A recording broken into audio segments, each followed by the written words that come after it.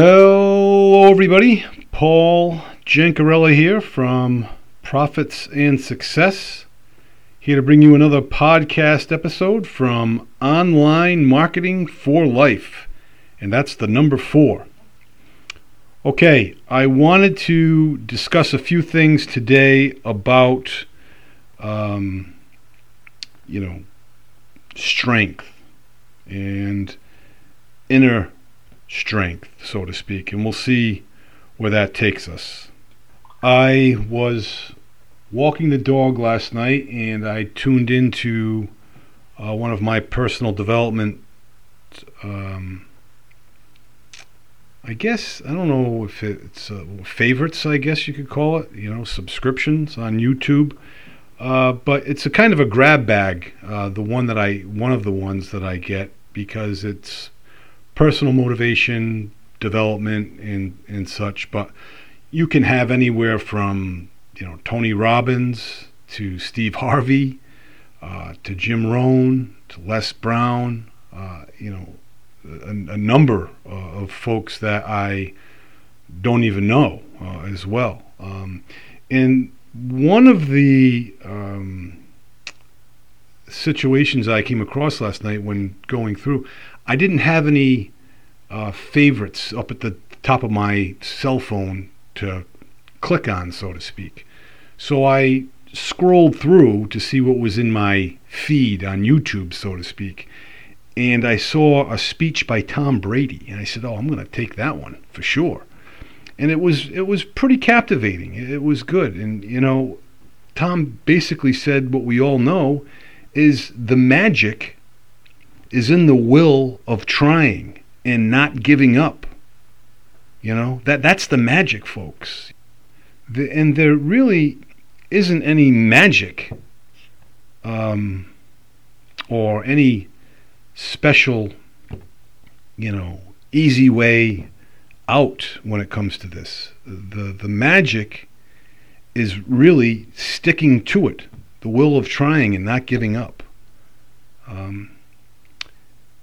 And Tom Brady was asked a question, what was his strongest asset? And he, thought about it for a bit, and he said, well, I would say my body.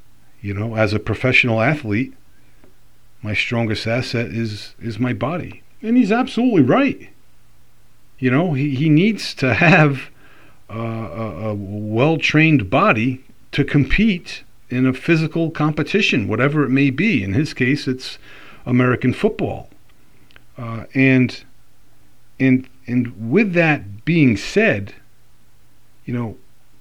what is our strongest asset?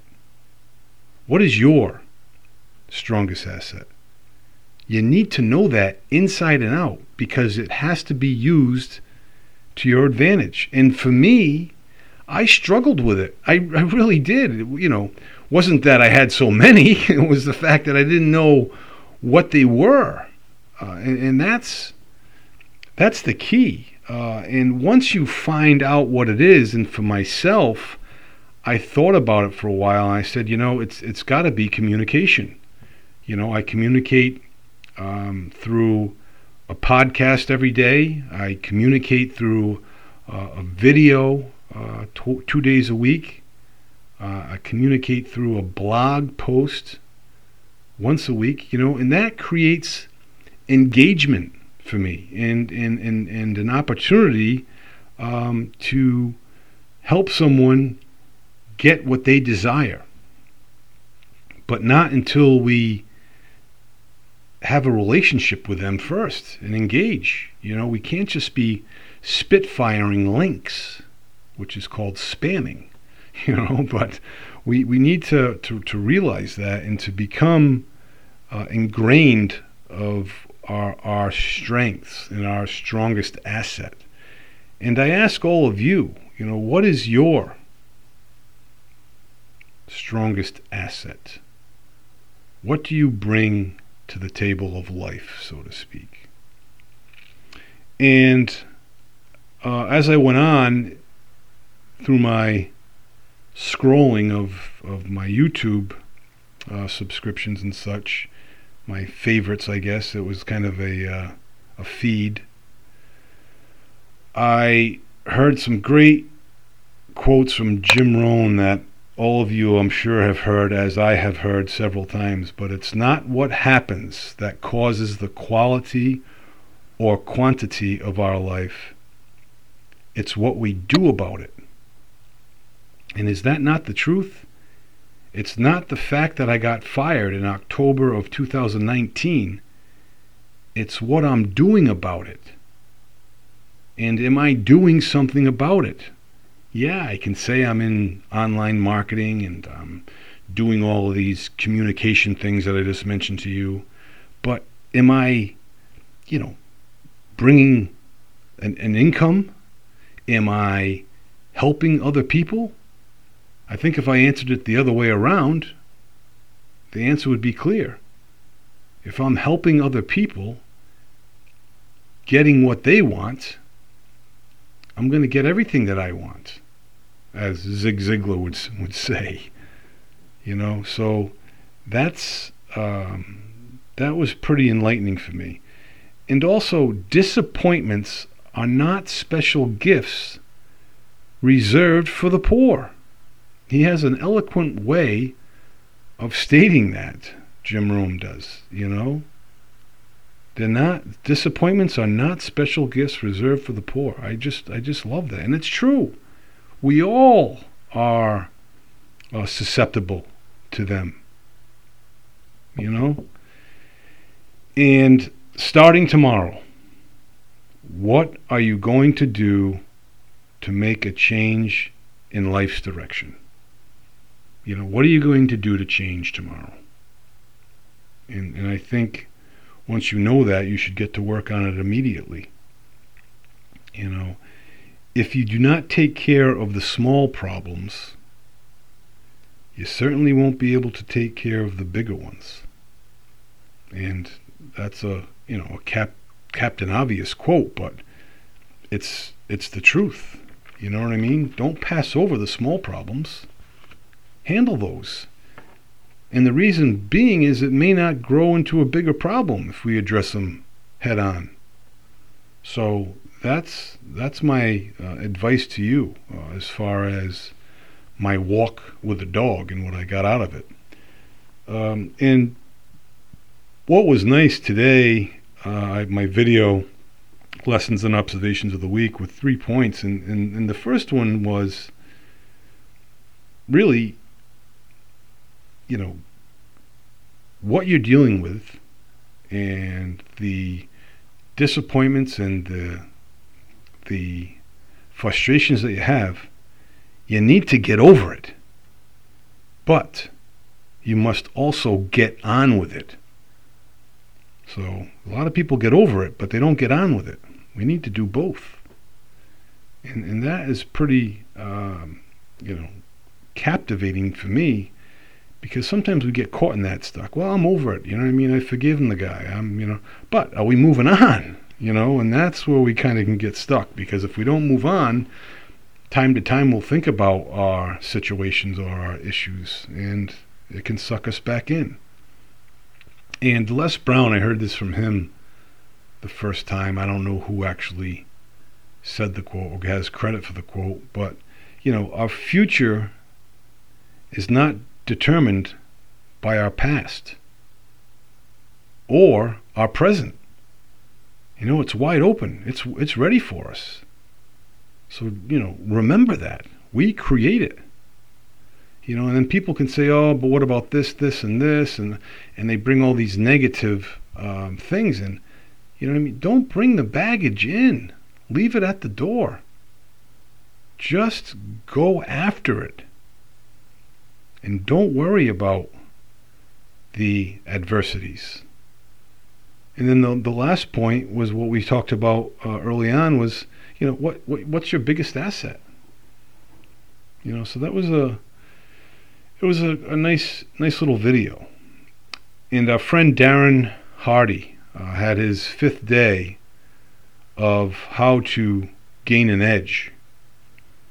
And he essentially said, as the treadmill of life speeds up, the more overwhelmed we become. And the more likely we'll procrastinate. And it's sad but true. As life speeds up, we get so overwhelmed, and then we just say, heck with it, I'll move on, or I'll check out. We need to have a way of figuring things out. And the way is strategy number 5. It's pulse quicker. Speed up. Make things happen. Operate as if you were in crisis mode. Go quickly and efficiently. Do not delay on things. So where a lot of people will tell you to slow down, relax, that's not always the case. When you have the information at hand, there's no reason to slow down. Go after it. Make decisions fast. Have a radical basis toward action. Decide, act, move on. Those are the critical things that we must know as marketers. We can't just, wait around and, okay, I'll catch up with you next week, or I'll shoot you an email next month. If everything is, in a certain respect, if everything is there and everyone agrees to it and everyone knows they have what they want, is there really a point thinking about it more? Anytime you're faced with a decision, don't think about, all right, I got to tell this person I need some time. Let them know your initial thoughts and where you're feeling. And that way it helps both sides, whether it's yes or no. We need to know that. And Darren's saying, listen, do it now, delegate it now, or delete it now. Do, delegate, or delete. One of those 3. Either do it, delegate it, or delete it. None of this, well, I'll table this for a week or 2, or I'll put them on the back burner. Don't put her on the back burner. Get her in and get a conversation going with her. Let's get this thing cooking, so to speak. And he makes a great point that the further away we get from something, the more energy it takes to return to it. It's kind of like in his book, The Compound Effect. There was a merry-go-round type piece of equipment at the playground, and you spin it and you jump on it and you go for a ride that kind of gives you like vertigo, for crying out loud. It was fun as a kid, but it was hard to get it going initially. But once it was going, it really took off, and it was much easier to keep it going. And that's essentially what he's saying. The further you get away from something, the more energy it takes to return to it. But if you keep at it, and once you put all the effort in, kind of like losing weight, you lose 30 pounds, and then you stop your diet. Your diet should be your diet. Healthy, not healthy, whatever your diet is, it should be that way. I pray that it's healthy for everybody, but my point is you lose the 30 pounds, and then you go back to your old eating habits. Don't do that. Just eat, moderately well, and you'll maintain. 95% of the people that exercise are breaking even, so to speak.